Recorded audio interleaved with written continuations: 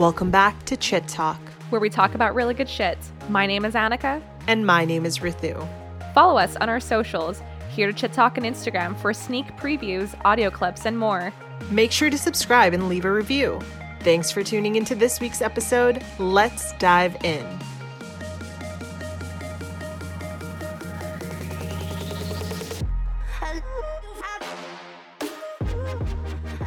Hi everyone, we just wanted to let you know that this is a trigger warning for our listeners. In this upcoming episode, we will be discussing mental health extensively and touching upon themes of depression, self-harm, suicide, grief, and loss. We want to ensure that we create a safe space for our listeners. So if you're feeling overwhelmed or uncomfortable with the topic of discussion on this episode, we kindly advise you to skip this one. If you need to seek help or additional support, please call 833-456-4566 for the Canada Suicide Prevention Service. Hi, everyone. Welcome back to Chit Talk. I thought you were going to say something more. Doesn't matter. No. It's okay. Welcome back to Chit Talk. I'm so excited to introduce our new guest speaker today. Connor McCracken is a creative director who specializes in photography, videography, and motion graphics. But most importantly, I am so thankful to call him a good friend of mine. And in this week's episode, we'll be discussing mental health, the importance of opening up the conversation, and Connor's mental health initiatives/projects. So thank you so much for hopping on and joining us today. Yeah, no problem. Happy to be here. I think, you and I, we've been friends for around like 2-3 years almost, I think. And I think we knew each other like through Instagram and like through the Greek system because you were very popular amongst the sororities and like taking their composite photos and going to formal events and all that. But I didn't actually meet you until maybe a year or two years ago or something like that. But, now we grab beers every now and then, like pre-COVID beers, obviously. So obviously before things changed and we were all in like lockdown and stuff. But I've always been so blown away by your photography and like your drone videography. And I thought that this was always something that you had studied in university. But then I realized that, that was not the case at all. And that was more of like your passion. So I'd love to hear more about your story and how you became a creative director and photographer and all these sorts of things. Yeah. So I guess right out of high school, I went into studying chemistry and physics, and I really enjoyed it. And I still to this day really enjoyed it. But about kind of 2 years in, I was dealing with my own mental health stuff, and I was feeling anxious and depressed, and I wasn't kind of going to class. And it got to a point where I needed to kind of come home from being away at university and get help back in Vancouver. And in doing so, kind of had to I was embarrassed to do it, and I needed a friend who to tell me that it was okay to kind of go away. And so right before I left, I kind of made this kind of public announcement that I was leaving, and that this was the reason. It was my mental health. And that kind of decision of me doing that led me to kind of realize that I was not the only person kind of in the world or amongst my friends or anything like that who was dealing with these kind of things. And in turn, over kind of a couple of years, I wanted to tackle that problem. And that is kind of what introduced me actually to photography, is trying to solve that problem of mental health and people realizing that they're not the only one struggling with that issue. That was kind of the Kickstarter for my whole creative everything. I've never taken an art course before in my life prior to that. And I just knew I needed a way to kind of connect with people and a way to kind of tell people stories. And since then, it's just been kind of trial and error of how the best way to tell someone's story is. And over the years, I've now kind of caught up in the training and caught up in the experience around there, but it definitely did not start that way. And it was kind of forced upon me to kind of go this direction. it's interesting. I was considering recently going back to studying some more physics and studying some more math. So I definitely have nothing against it. It's nothing not like I walked away from it. It's just I had some more exciting things that I wanted to pursue at that time. Yeah. So I know that you've helped develop these two really incredible mental health brands / projects, one called Project Pilgrim and the other one called Worth Hats. Could you tell us a little bit more about these different projects? Yeah, so Project Pilgrim was me and only me. And that was when I actually went back to school after getting help after my second and third year, and realizing that there's loads of people out there who are going through these things, and no one's really open to talking about it. It was several years ago. It was 2015, 2016, when people weren't really talking about mental health as much as they are nowadays. And I wanted a way to kind of allow people a platform and an opportunity to speak about their mental health, and it's not about their particular story, but maybe their thoughts around it, or the fact that they have any experience with it. And so that is what that was. That was kind of a Humans of New York photo series where I ended up interviewing about 400 people around the world to ask them about their mental health. And the whole kind of crux, or the whole peak of that project, was doing this 1,000-kilometer pilgrimage in Spain called the Camino de Santiago, and interviewing everyone I met there about their mental health and publishing a book out of it. So that was Project Pilgrim. And Worth Hats, I've been part of now for over a year. And that is based in, there's a guy named Ben Miller, who is the founder of Worth Hats. And Ben had a friend at business school named Jacob Worth. And Jacob, unfortunately, never had the opportunity to attend counseling because he couldn't afford it and didn't know the resources. And so, unfortunately, Jacob took his life, and Ben, as a tribute, gave all of Jacob's family and friends a hat, because Jacob really wanted to start a hat company. And years later, people started asking for more hats, and Ben had the idea to kind of continuing Jacob's legacy of making this hat company and having all the funds from those hats go directly towards paying for those who can't afford for counseling and therapy. And so to this day, that's still going. Jacob passed away not quite 10 years ago, but Worth Hats has been going for 3 or 4 years. And every year has been exponentially growing, which is great.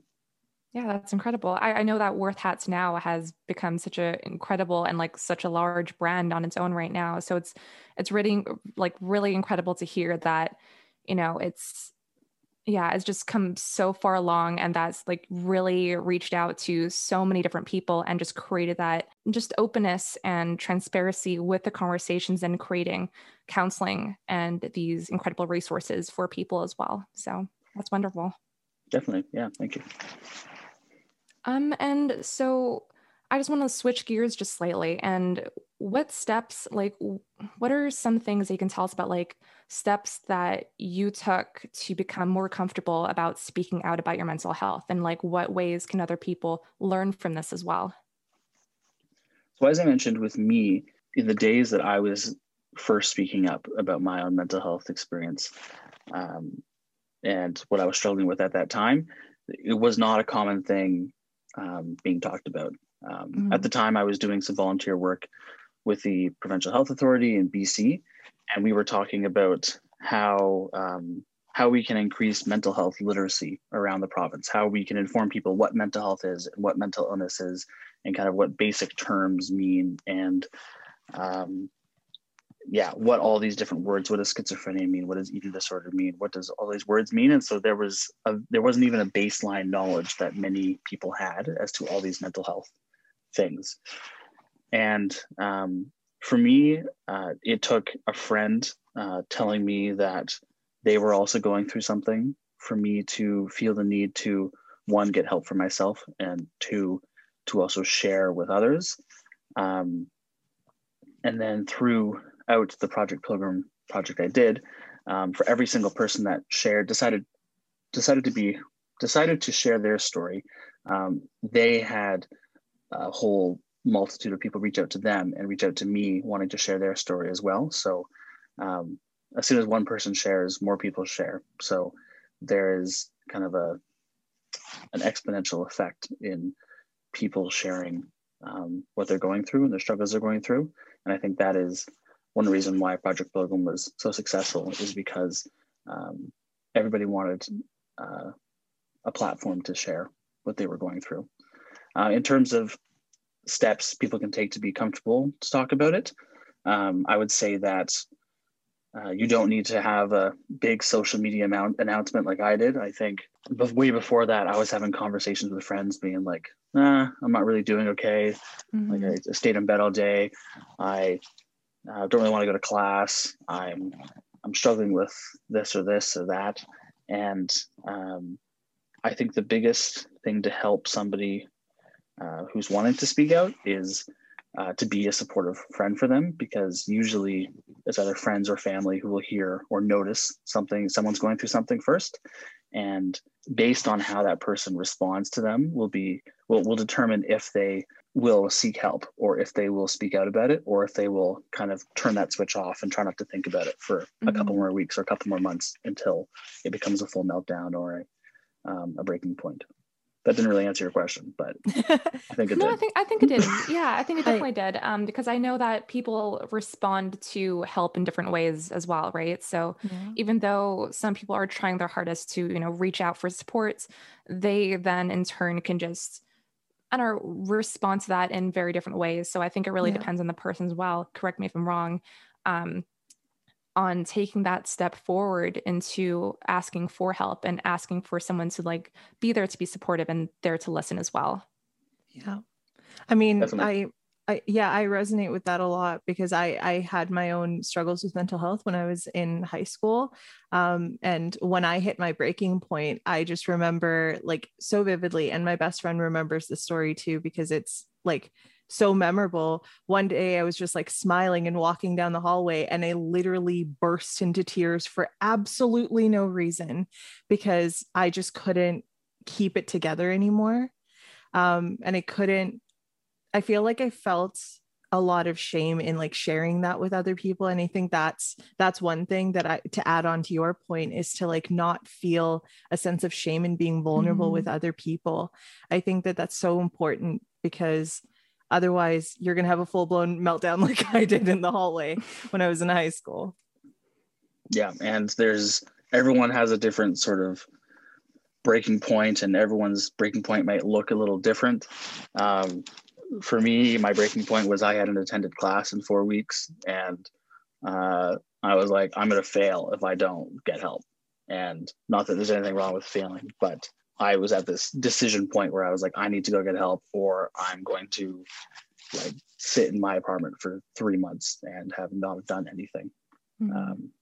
So everyone has a very different experience of what their rock bottom, or what their worst place is. I feel like we've sort of touched base on the last point there, but if you know a friend, or if you know of a person who is just a little bit, I guess they're holding themselves back from being vulnerable and speaking out about, their emotions and how they feel and what they're internalizing on the inside, how can we encourage them and our friends and our family to feel comfortable about speaking about their own mental health? That's an interesting point, and or interesting question. And my first reaction, because it's something that I'm comfortable with, is if I can tell somebody is struggling with something, I will, I guess the counseling term is personal disclosure to them of something that I've gone through, and kind of showing that I've walked in their shoes and that I've gone through what they've gone through. Obviously, not everyone's comfortable with that. And that is what I found works for me and what I'm comfortable with. But obviously for every situation that doesn't apply. In terms of kind of encouraging someone else to speak out, another way to help them is to show them success stories of people who have reached out and have kind of gotten to that next step from where they are, and have gotten the help and have lived to tell the tale kind of thing. One of the reasons, again, the whole Project Pilgrim thing was worked the way it did was that so many of the stories were not someone struggling at that exact moment, but it was saying, oh yeah, when I was a kid, this happened, or I went through this, or my dad 10 years ago went through this, or my sister is going through this. And many of the stories that people decided to share were success stories. And those success stories then inspired so many others to share, and gave people that confidence that they could also speak up about, or they could also get help because other people were speaking about it.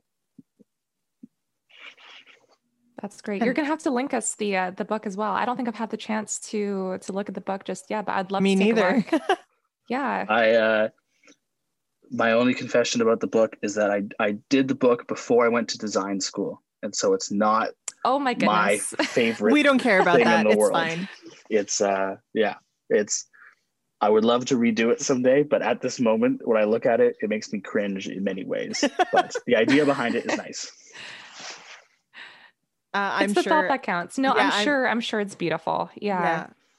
And I think the stories in themselves are going to be so much more valuable. Like, it doesn't matter what the package that it comes in, right? As much as like Annika and I both can like empathize with not being content with what our like projects look like. So we're there, but the content has to have helped so many people. I think just kind of piggybacking off of what you said too, is that I feel like reaching out to those people, and you can let me know how that went, but when you were interviewing all of these different people, was some of them the first time that they were sharing these stories? Did you like, was it a way for you to hold space for those people to actually share and be vulnerable with you? Or did you run into people that was just sharing their stories all the time?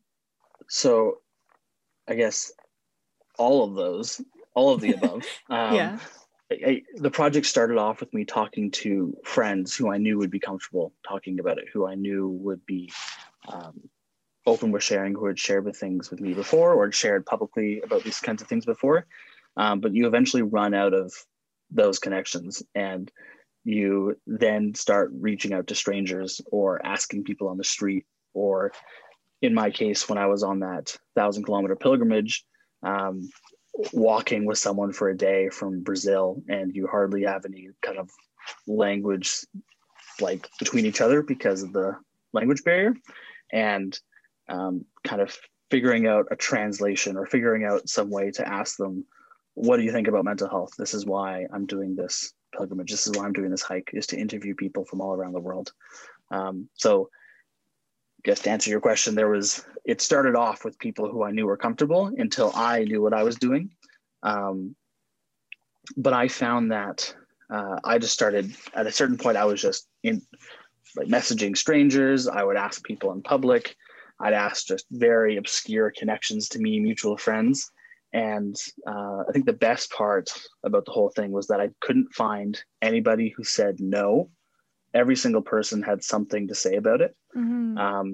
Whether not everybody shared about themselves, but everybody had something to share about it, or some idea or some experience with it. And that showed me that every single person I had in my life, whatever amount of connections away from me, had been exposed to mental health or mental illness or any of these issues at some point in their life. And why was nobody talking about it? So that's really why I was trying to push it as much as I could so more people would speak about it.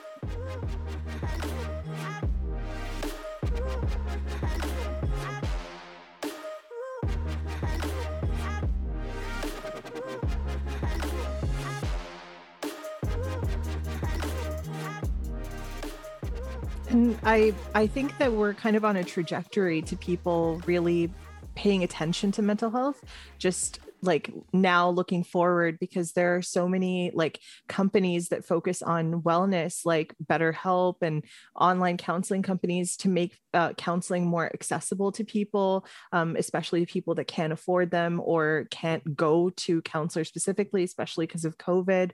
And like, there's a lot of focus on betterment of your mental health because a lot of people are working from home because of COVID during the pandemic. And like, I work at a life coaching company. So, I'm seeing an influx of people that want to coach others and help them through this tough period that they're going through, and also get coached themselves. So what do you think, like from now, or what have you noticed from now looking forward into the future, how people are going to discuss or interact with mental health?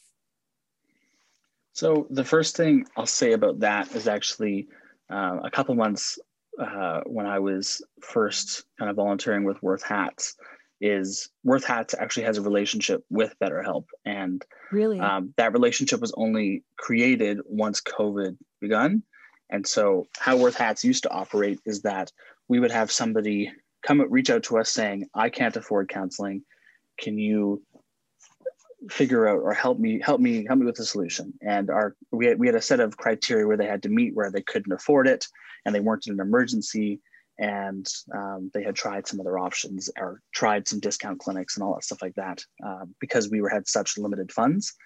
And right after kind of COVID begun, we did our first ever kind of PR campaign that we had a partnership with BetterHelp, that BetterHelp would be kind of providing online counseling and online therapy through us to anybody who kind of needed it and anybody who wanted it who couldn't afford counseling.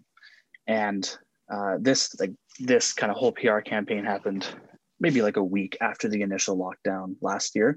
And just to kind of show the demand of it, we typically were having maybe 5 to 10 requests for counseling prior to that. And I think everybody realized that this COVID thing was going to be around for a while. Mm-hmm. Everybody realized that working from home is going to suck, and everybody's going to need some help. And so we had a 1,000% increase in requests for counseling. Wow. And we had like 1,000 people apply for counseling in a week. Holy That's crap. amazing. Which was a very frightening time for us, because we're all volunteer run and we haven't sold enough hats to pay for people's counseling. But we were able to sort out a relationship with BetterHelp, and we've been able to provide counseling to every single person who's applied in the last year, which is great. So my opinion on online counseling and online therapies and kind of the move towards those is a great one, because we've heard tons of great feedback through about BetterHelp and through kind of our paying for their sessions. And I personally never attended online counseling or online therapy. I've done it in person, but I've only heard great things. And I think that, especially in the last couple of years, when there's a lot more of a movement towards wellness and taking care of yourself and self-care and all that, I think there's a lot more demand for people looking for something like counseling, as well as coaching, as you mentioned. I think there's a big demand, and people reaching out for help, which maybe they wouldn't have had before. Yeah, totally. I completely agree. I actually, before this call, I just typed into Google COVID and mental health, and it comes with a whole list of just various resources, and then a whole list of items to help you, just like really brief outlines to help you just like calm yourself down and be, one with yourself, and just to, pause and breathe and reflect, and just to, just to really feel those emotions, and just to remind yourself that you should connect with others, keep a healthy routine, and to be kind to yourself and others. And then we also provide a hotline at the bottom as well. So I think because of COVID, people are acknowledging this a lot more now than ever, which is really great. And, if you scroll down a little bit more, the government of BC also posts an entire link with just various resources to help people reach out for supports, especially for free and low counseling as well. So they suggest like Wellness Together Canada and BC COVID Mental Health Network that provides accessible phone-based support, which I've never done before. But I feel like if it's more accessible to people, then people would be more inclined to reach out and to, get that support. And they've also provided support to healthcare workers, as well as young adults and youths as well. So I think, there's a whole range of resources that people can just look into. And I think that's become more known in the past year. And I think that's progressively going to become even larger going forward, especially like you mentioned before, how everyone's working from home and, everyone's being stuck in their small apartments with, themselves or with a significant other. But it's just, we're on the same ruts, we're on the same boat right now. But I'm hoping that things will get better in terms of people wanting to reach out and to get that support that they need. On that note, I'm not quite sure. I think it was pre-COVID for sure, but the BC government has come out and provided online counseling, online therapy to all BC what's the term I'm looking for? The BC government has come out to support all post-secondary students for counseling and therapy online. And there's 24/7 access now for anybody who's a registered student in the province, as well as with COVID when COVID started in April, that was expanded to a whole new referral service, and it was expanded on from a limited amount of resources to now they've kind of moved their whole system online rather than having any in-person things because of the in-person issues with COVID. That's awesome. That's really, really great to hear. I had absolutely no idea. Yeah. I feel like the more accessible it is for people and the more resources are more readily available to people, they're more likely to use it. And on top of that, I just wanted to say that I feel like the more of it being more at the forefront of even the government allows people to normalize talking about mental health and actually actively doing something about it. I don't remember, I think this was in a counseling session or somebody that was telling me that I should consider going to counseling.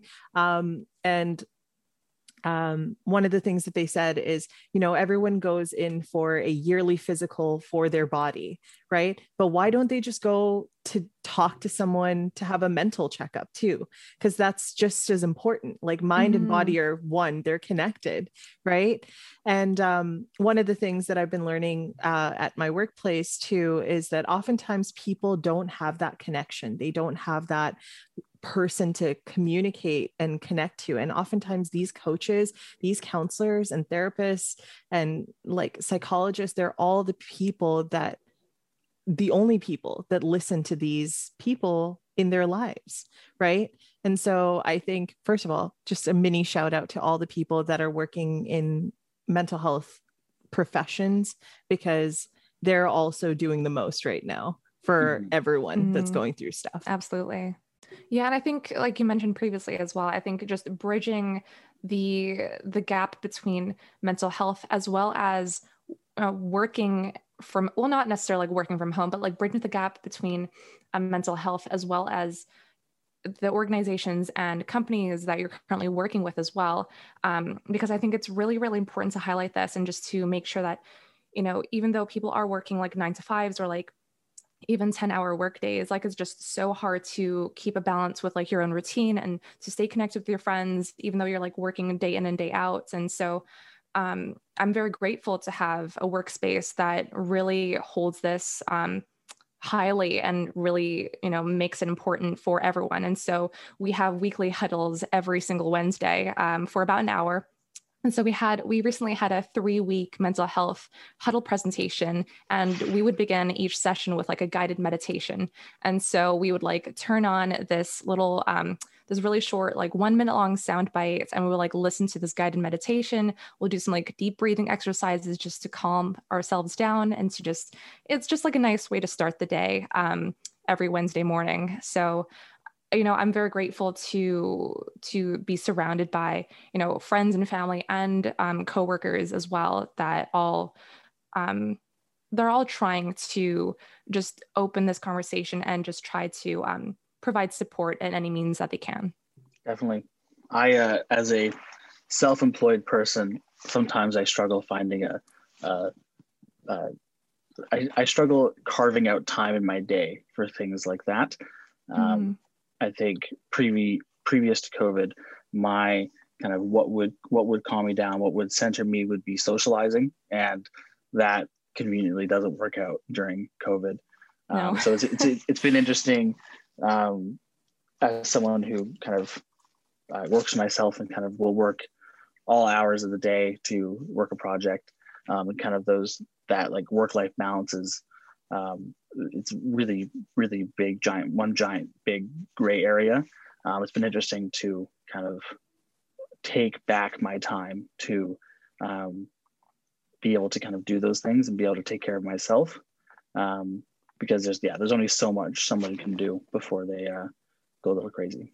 Yeah. And I've definitely been there, but sorry, go ahead, Ritu. No, I was just going to say that oftentimes like that work-life balance is extremely lopsided. Like I can speak from experience myself, like being completely worked to the bone to the point where they're like literally squeezing blood from a stone and the stone being me and completely overworked with no prioritization of mental health, period. Like, they're like, here, go for a walk, do this, do that. And I'm like, great. Can I have some time off to actually just be and rest?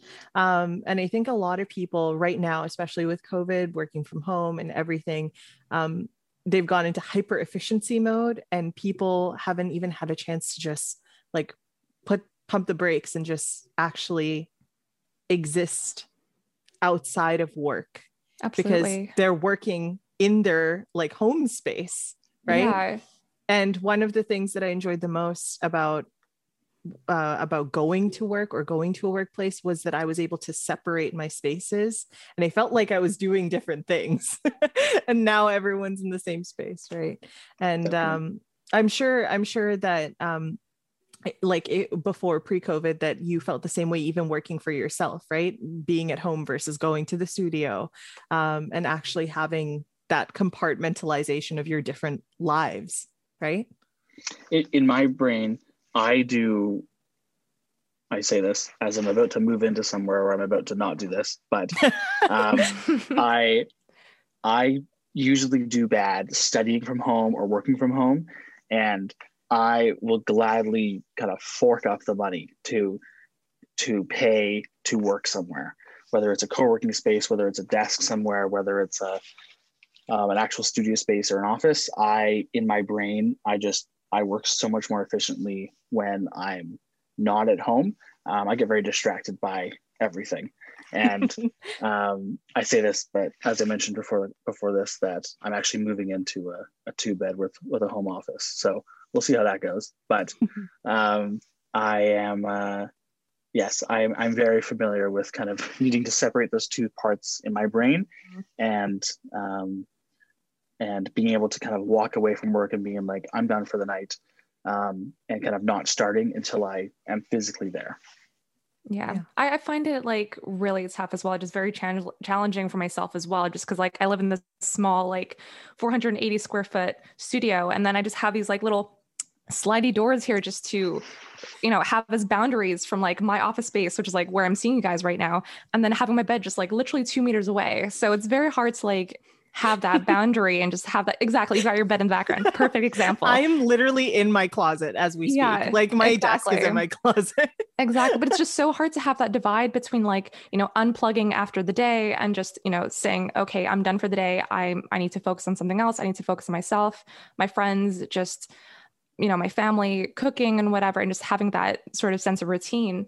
But yeah, I've been talking to other coworkers, and I've been saying how, we don't even take lunch breaks anymore, because we just, make food, or we go out to grab some food and we come back and sit down and we just continue to work. And it's so crazy how we just don't even make time for ourselves for like short walks anymore.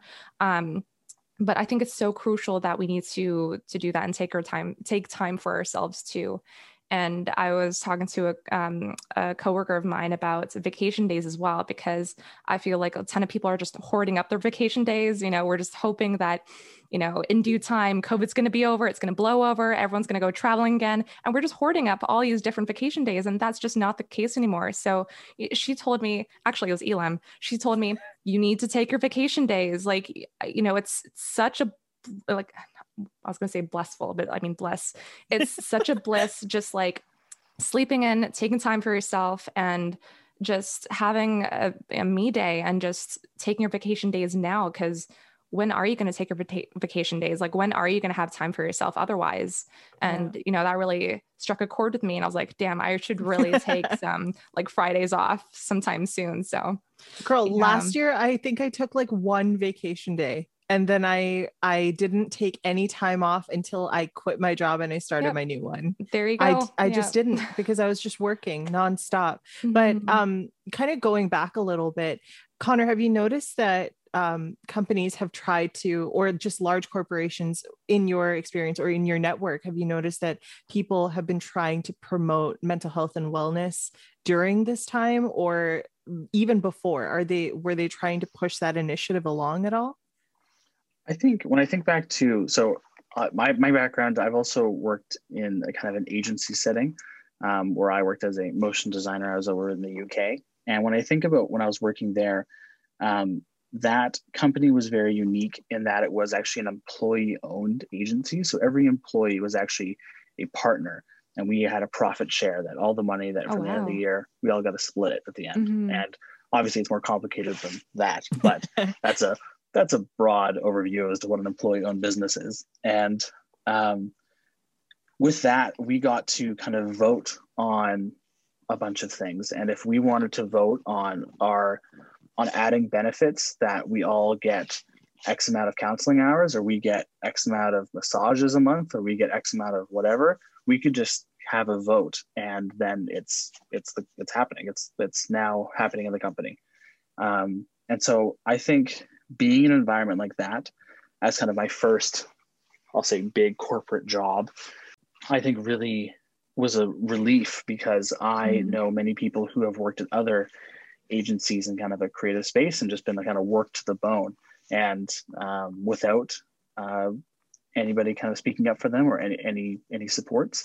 And not that I wasn't worked to the bone, but having at least the voice in kind of speaking up for yourself, saying, I need help, or I need this to make my performance better, or I need, like, as a company, we realize that like we need to provide like a flex hour in the morning, or unlimited time off where you can take like a sick day or a mental health day.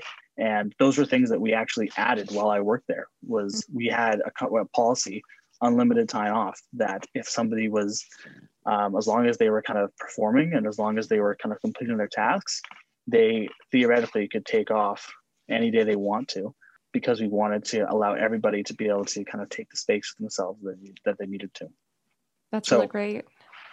In terms of other organizations, a lot of companies are realizing that as well. I think at the very beginning of COVID, a whole bunch of people either got engaged or pregnant or broke up or got a new job or all those things. And I think there was people realized that they were unhappy with their jobs. And a lot of people I know had walked away from their jobs. And I think a lot of companies realized that, we need to take care of our employees. We can't kind of work them to the bone, and we need to improve there. So I think those movements are happening, but I think it's only because as a world or as a society, because we're forced to work from home, we're now realizing that kind of we're worth more than not being supported. Absolutely. I think they're very different companies that have very different mindsets as well. Like Ritu and I have a really good friend who works at a very large company who has, it's obviously like accounting based and like less creative based. And they really do work them to the bone, and they don't take a lot of like time off. And, our poor friend, he's like working till wee hours in the morning till like literally 11 p.m. And it saddens me to see him so upset and like so worked and just mentally exhausted every single day. And it's just, I just wonder if that would change in like larger corporations where, you're just a minute gear just in the cogs of the entire organization, compared to like smaller, more granular and more intimate companies that actually listen to their employees and just care for them as well. And like my company right now, we're implementing mental health days and like bonus days. So we get, I think, about roughly 10 like more Fridays off within the year, or like I guess like from last year going into this year. So for an entire like full COVID year of like working from home, we've been implementing some bonus days so that people can just take it off as like a mental health day and just like, sleep in and do whatever they need to do just to feel rested for the upcoming week. And that's been really, really great. But also at the same time, we've had a lot of people who reevaluate what they're doing right now. And they decide like, okay, maybe this is not where I need to be right now because of COVID. Like maybe I want to like be closer to home. So I just want to leave work and then, go back home to where I was originally, or maybe this is not exactly what I want to do. I'm going to reevaluate what I'm going to be doing right now. And maybe I'll, start studying again. So I completely agree with you where COVID's really been a time where people are just realizing things. Not trying to quote Kendall Jenner and Kylie, but it truly is just a whole year where everyone's just evaluating what they're doing now and where they see themselves, a year, 2 years, 3 years down the line, because this has been such a changing time for everyone.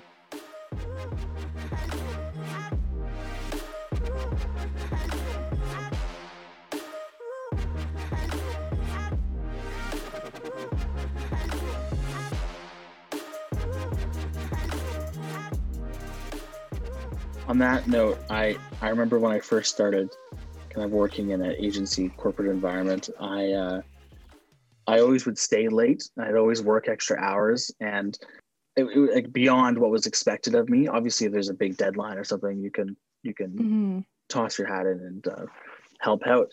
But I thought that it would kind of further my job or further my Right. where I'm going to be. I might get a pay raise because I worked 10 hours extra this week or whatever. I worked on a Saturday, and especially in a junior position, those are not decisions you should be doing. That's your boss is not looking at how many overtime hours you've done and judging your position or judging your pay on those things. You're essentially donating your time to the company, and that's your decision if you want to do that. But don't burn yourself out to potentially maybe one day get a bonus or get a job promotion. Those things are not reflective of the kind of extra hours you put in where you think somebody might notice. I needed to hear that. Thank you. Capitalism, baby. Am I right? At its finest. I know. That was really valuable. No, I actually needed to hear that because I do find myself just, working way till 9 p.m. sometimes. And I'm like, okay, well, I need to cut this shit, like I need to do I'm some glad other you stuff. heard it from Connor because you won't listen to me. No, because I hear it all the time. So I got to hear it from someone else. And obviously get your things done, but don't go too far above and beyond. Like, absolutely. I'm not saying don't do your job. I'm saying, don't expect rewards for the ridiculous amount of extra hours you put in. And I was just going to say, I think it's about setting really clear work boundaries for yourself, Mm-hmm. right? And just working within that. And I think there's nothing wrong with just saying like, I work and working is part of my life, but it isn't my entire life, because it's so hard. And I know like Annika, you resonate with this too. I don't know about you, Connor, you can let me know, but like I used to put a lot of my worth in the work that I was doing. Mm-hmm. And it like equally tanked my mental health when I wasn't doing so hot at work and I was getting burnt out. And then as a result, I was like, oh, like I need to work even harder, but I was only getting more burnt out. And then when I started drawing lines in the sand, being like, hey, this is what I should be doing. This is what I'm paid to get done. And started just trying to work within that time. And then they said, well, why are you not getting more done in this short amount of time? People also, on a tangent, people also think you're somehow more available when you're working from home. And they think that you're working all hours of the day, all the time. And it's like, nuh-uh, that's not how it's working. Mm-hmm. I just got slacked just now. And I was like, no, this is podcast time. Sorry, guys. I just got a text, about work. So there you go. Yeah, there you go. My whole point is that like, when people push you to work more or harder outside of those lines that you've drawn for yourself, I think it's like, okay, well then pay me more, or, you know, hire more people, or just anything like that. And I think it's about setting those clear lines and boundaries for yourself. That's something that I learned, so that's why I keep saying it. Something I'm still learning to this day. So Gotcha. yeah. Just going back for a second. So I just want you to participate in this dreaming exercise with me, Connor. So what would you like to see in your idealized world where mental health is made a priority by people, right? So in the next like 3 to 5 years, what would you love to see for people, the community as a whole, when it comes to mental health, whether it's, you know, offering more free counseling or anything like that, like your ideal version of what that looks like? What would that look like to you? This isn't a direct answer to your question, but this is a funny answer. I'm new to TikTok, and I am we love TikTok here. many millennials are new exploring TikTok nowadays, and I am so impressed with how the generation below me is so open seemingly with mental health. And I know there's a lot of dark humor on there as well, but I think there has been some sort of shift in thinking about the topic and thinking about kind of everything from how they take care of themselves and what they're worth, and how much more involved they are with a lot of things going on. The first thing that comes to mind is like with politics and elections, and how involved they are, when I think when many millennials were their age, they kind of weren't aware of what the issues were. And so I think there already is a shift in the right direction, which is great. But if I could picture a perfect utopia where there's everyone is happy and at ease, I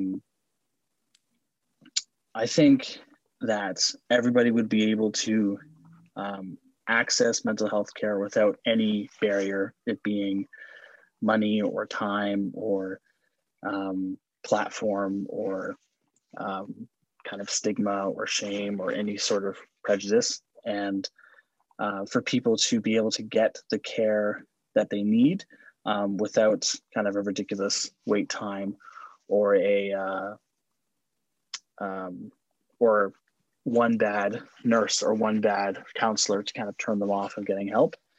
And I think one of the first steps towards that is kind of everybody as a society, as a group, being more open, talking about this kind of stuff every single day.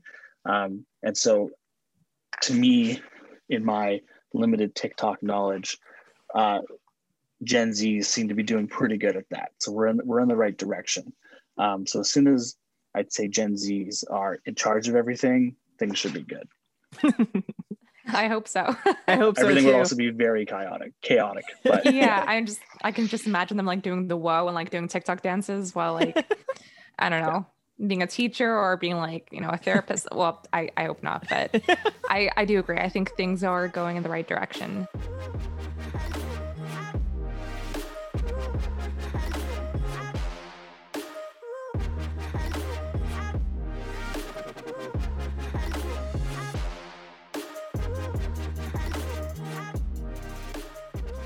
You know, and Annika, maybe you can resonate with this too, but like I feel like the way that I was raised and in the community that I was raised in, there's still very much a huge societal stigma, especially around talking about mental health, seeking mental health, or mental health help in any way.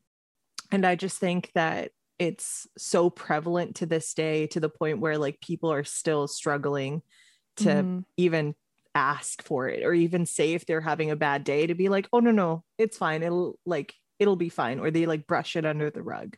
Does that resonate with you at all? I completely agree. I think like, especially in Asian cultures, growing up in Singapore, especially, you know, it's just such a taboo topic. Not many people want to discuss at all. And I know in my family, like it would almost become not necessarily gossip, but people would look down on people who have, you know, had a history of mental illness, for instance, or if they're trying to get help, like they think that's like, this is really bad, but it really shouldn't be the case at all. And I'm honestly hoping that, you know, going back to your point about like seeing society in 3 to 5 years ahead from now, I'm really hoping that in Asian cultures, especially in Southeast Asia, that people would be more open to having these discussions, and that hopefully people in Gen Z would also just be more open to this and just acknowledge the fact that mental health is just as important as physical health. And I also just want to address something that you did post recently on your Instagram story, Connor, because I think you No, you He's so post this. scared. Instagram story. No, you post this like really Is this close friends content that you're sharing publicly? No, I don't think it was at all. But you posted something that really resonated with me, and I thought it was very interesting because I used to grow up in Japan as well. And I think the article was along the lines of like, you know, in Japan, more people passed away from suicide in the last month than from COVID all in 2020. And women have been impacted the most. And I just want to take some time to address this, just because I think a lot of the factors that came into play to that was like long working hours, school pressure, societal isolation, and cultural stigma. And I was looking more in depth into that article as well. And I think in cultures where they really hold like collectivist countries and people who really value group ideals, I think there is a lot of cultural stigma around that and around mental health issues. And I think those have been like contributing factors to that. And not until we sort of break that down, then we can, you know, really move forward and help people and reduce the amount of people who are, you know, being pressured by society and being restrained and not, you know, reaching out for help and stuff. So yeah, I completely agree. And I think that hopefully in a few years down the line that this would change for Asian cultures and other people living in Southeast Asia. 2 comments about that is, one, that article came from a friend of mine who is actually doing her master's of public health at UBC and was able to land her practicum at a university in Japan about mental health, like studying mental health around the country. My goodness. It's been really cool to see. She's been there since beginning of January, to see all the stuff that she's learning and the conversations that we're having about how mental health is kind of discussed or not discussed or interpreted or any of that within Japan and Japanese culture. And so I'm really excited to see kind of several months down the line when she comes back, kind of what she has all to say, because I think she's doing some really cool research with the university there. That's part 1. And then part 2, just to kind of cap off that conversation about how families and cultures interact with mental health. Just a comment about that all is, I was not the first person in my family to kind of be open about a mental health issue. I actually had a sister who several years before I kind of started struggling with anything, was diagnosed with an eating disorder. And that was the first kind of wake up in my family as to what mental health was. And because of that, I knew kind of how the healthcare system worked. I knew all the different ways to access care. I knew what the different processes were for treatments. I knew there was counselors, therapists, I knew all that stuff. And even though I knew all those things, it still was incredibly challenging for me to get help. And so I think that I was extremely lucky that my family was very open with these kinds of things because they knew about my sister. I think for me, struggling was still a surprise to them, but being able to have that kind of baseline knowledge as to how the system works and how you get help and what the timelines are and what kind of processes are and how all the treatments work was a huge asset to me for essentially from the day that I said, I need help, like 3 days later, I saw a family doctor and I got a referral. And then I was like 2 weeks out from seeing my first therapist. And like, that was just like, I knew this is the exact way how you enter the system, and only because I knew I had a sibling who went through the system. And so I think somehow every family in Canada and the world needs to understand when things like this do happen, what the processes are so that they can get help that quickly. Because I'm super lucky that I was able to get into help that quickly and that easily. And the fact that there was a therapist available and all those things, there's so many other factors there. But I think that's a huge step, is having the culture and having the family kind of up to snuff on their mental health awareness and mental health knowledge. To add to that, I was actually, as you were talking, Connor, I was thinking about what it would look like if there was a priority placed on it in like our like health and sex ed classes, like in that whole like planning 10 or whatever we do when we're in high school to talk about sex ed or drugs or everything, that we also address mental health with like a high degree of importance. I think, you know, that could even make a huge difference as well. And just to touch on the cultural thing once again, I think that, you know, I'm a very solution oriented person. I'm trying to think of like, okay, what is the root issue, right? There's a lot of shame. And I think that instead of shame, if we come from a place of like love and understanding, that I think that it can host a lot of opportunity for growth and development in people, especially when it comes to mental health. I sound like I'm coaching right now, but like that's very much the case, right? And I just wonder what the world would look like, or how much further along they would be in destigmatizing mental health if people came from a place of like grace and understanding, right? I do just want to ask, because you did mention that, you know, it's quite the process to get started with finding the right counselor and you know, diving in deeper into seeking help. I worked with, I think, someone that you know, Ritu, as like a counselor, and she was just starting up, but I don't think that she was the right fit for me, nor did she contact me back afterwards. So I just found that a little bit bizarre. How do you know that you found the right person to speak to and to have as a main guidance or a main support individual to help with counseling? I guess for me, I have been lucky enough that the few times that I have had to go for kind of a sessions of therapy or for a period of time, is that that relationship has either already been there for me, or that our first kind of meeting went well and we both kind of understood that what they could offer me, and that they agreed that we would be a good fit. And I know many counselors will offer like a free 20-minute intro session to kind of talk about what you want to talk about, and kind of talk about what their approach is and what their method is, and to essentially see if they're a good fit for you. And I think many counselors will be very open, saying like, I don't really think that we're going to be a good fit. Like, I don't know if my way of treatment and my way of helping people is what you're looking for and what you need. And that usually ends up with a referral, but obviously getting bounced around all over doesn't help. With platforms like BetterHelp, for example, one of the big major benefits of it is that you can go in and you can kind of drill right down as to what you're looking for. So you can say, for example, like for me, I'd say I'm a male, I'm 26, I'm looking for help for social anxiety, and I'm open to talking to anybody in any age. And some of my interests are hiking and photography and biking.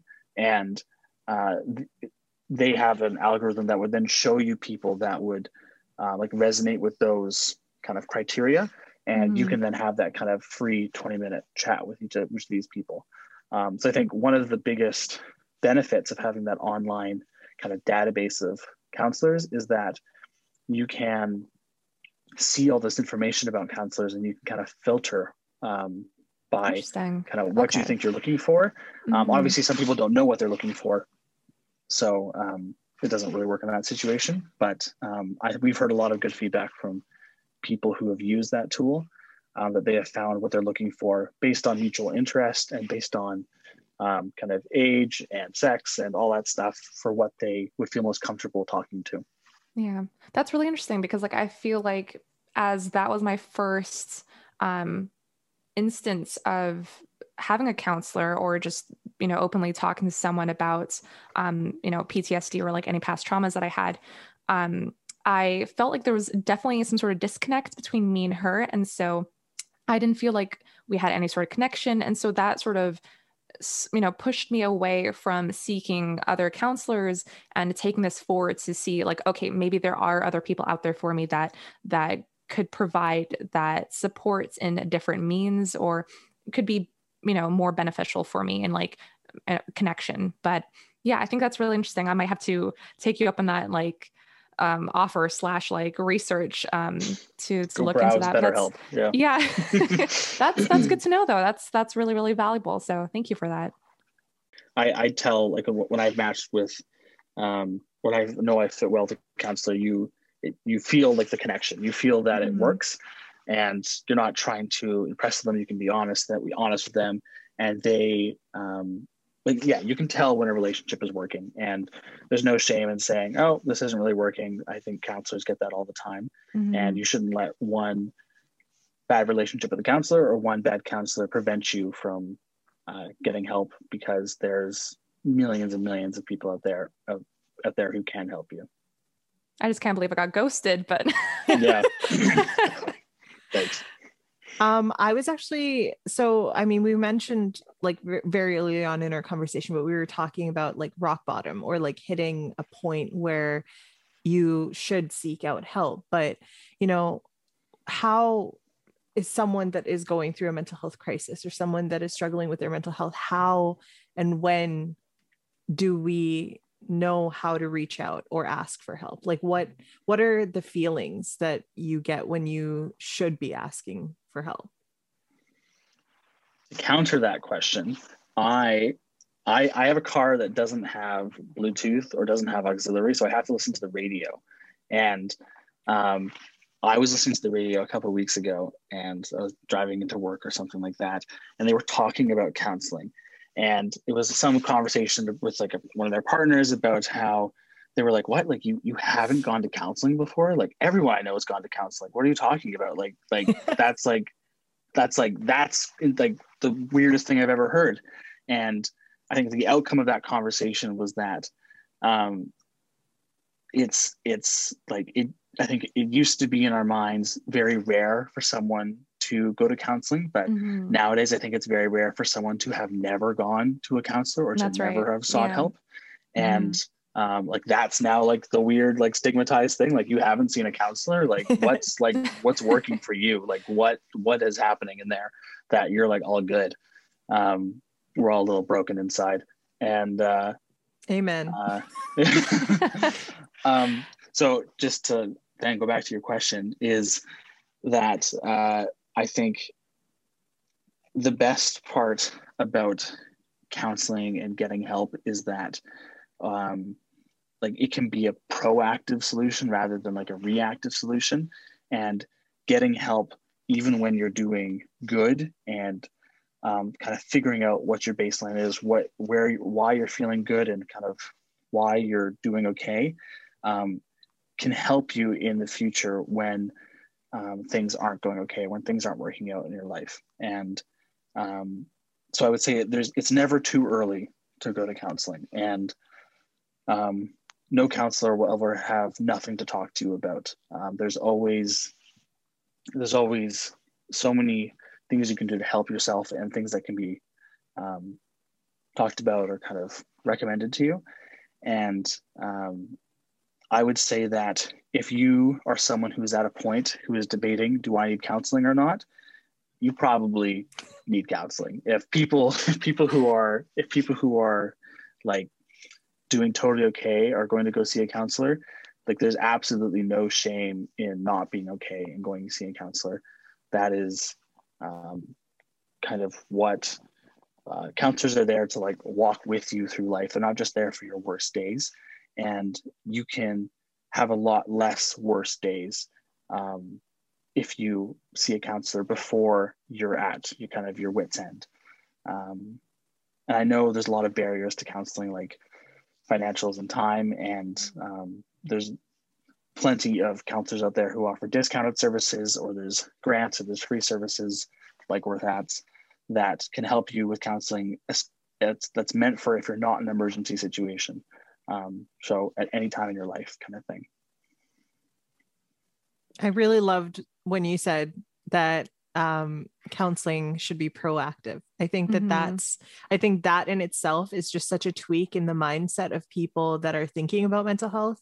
And I think the whole point is that with destigmatizing and, getting everyone on board and on the same page, that the fact is that everyone should be doing it, and everyone that can do it should do it, and that it should be proactive. I never thought of it that way. That's actually such a great word. Thanks for that. No problem. It's definitely not my word, but I've heard it in places, and it's. I know it's like years ago I used to attend these like conferences that the Provincial Health Authority would put on, and they would always be talking about how can we provide proactive care rather than need to have emergency room beds for mental health patients. Like how can we reach patients, reach families before things are at rock bottom. And that was a problem that they were all trying to solve. And so I think that is the direction that a lot of healthcare is going towards. It's a lot of trying to prevent rather than treat things. And it's a lot cheaper to treat, and it's there's a lot better outcomes that way. That's awesome. Yeah. And just to like wind things down a little bit, what are some ways that we can support our own friends and family in similar situations? Oh, excuse me. How can we support our friends and family in a similar situation, especially during these hard times and in COVID? Just to cut in there, when you say similar situation, what do you mean? Just people who are struggling and who are needing help. Cool. I would say that I have learned that whenever a friend wants to talk to me about something serious and that seems to be bothering them, that you should never kind of brush that off. That if somebody is feeling something that is valid for them, and that even though it might not be in your brain as bad as something else that's happening in your life or as bad as someone else's life, what they're feeling is valid. And kind of listening to that and allowing them space to talk about those things. I think being aware of what some of the kind of red flags to kind of recommend a friend to go get help, as well as kind of knowing who to turn to if somebody comes to you and discloses this stuff to you, and knowing what, not only kind of what the fastest way somebody can get treatment and how someone can get help, but also if somebody needs help right then and there, what you can do. So kind of building up that own knowledge for yourself will help friends and help family members, whoever discuss that with you. Yeah. Thank you so much for sharing your knowledge and sharing your experiences and sharing all the incredible initiatives that you're working on at the moment. This has been really, really valuable. And I think this has also been like a long time coming for Ritu and I, because we've been wanting to have this discussion and have this, just this topic of discussion for so long on our platform here, and just be able to speak up about this to our listeners. And I think this has been really valuable. And I think there are a lot of takeaways with this, and a lot of great resources that we could use to better ourselves and help be better friends and coworkers and family members. So family members, that's weird. Members of the family. I also think that just allow us to be better mental health advocates. I think that absolutely that is the whole point here. And I hope that everyone realizes through this conversation that we all needed help at some point. And that we hope that this episode made you feel a little less alone. Yeah. And remember to check in on your friends always. Yeah. And thanks for having me, guys. Yeah. Connor, you can have a shameless plug moment. Where can people find you? I think the most entertaining place to find me would be on Instagram. Yes. Which is CCRACKEN. I love a good story about a dog. And so share lots of stuff there. You've got great content on there, like incredible photographs. And then you've got tons of content of your dogs and like your place is it on Bowen Island or? Hornby Island. Oh, okay. Yeah, it looks beautiful on there. Thank you. Yeah. Well, great place to work from home. Awesome. All right, Annika, where can people find us? You can find us on our socials at Here to Chit Talk on Instagram for more fun clips and sneak previews, or on our website, chittalkpodcast.com, for other episodes, blog posts, features, and more. Yeah, thank you so much for tuning in this week. This has been great. This has been really, really insightful, and thank you for joining us. Bye. Bye-bye.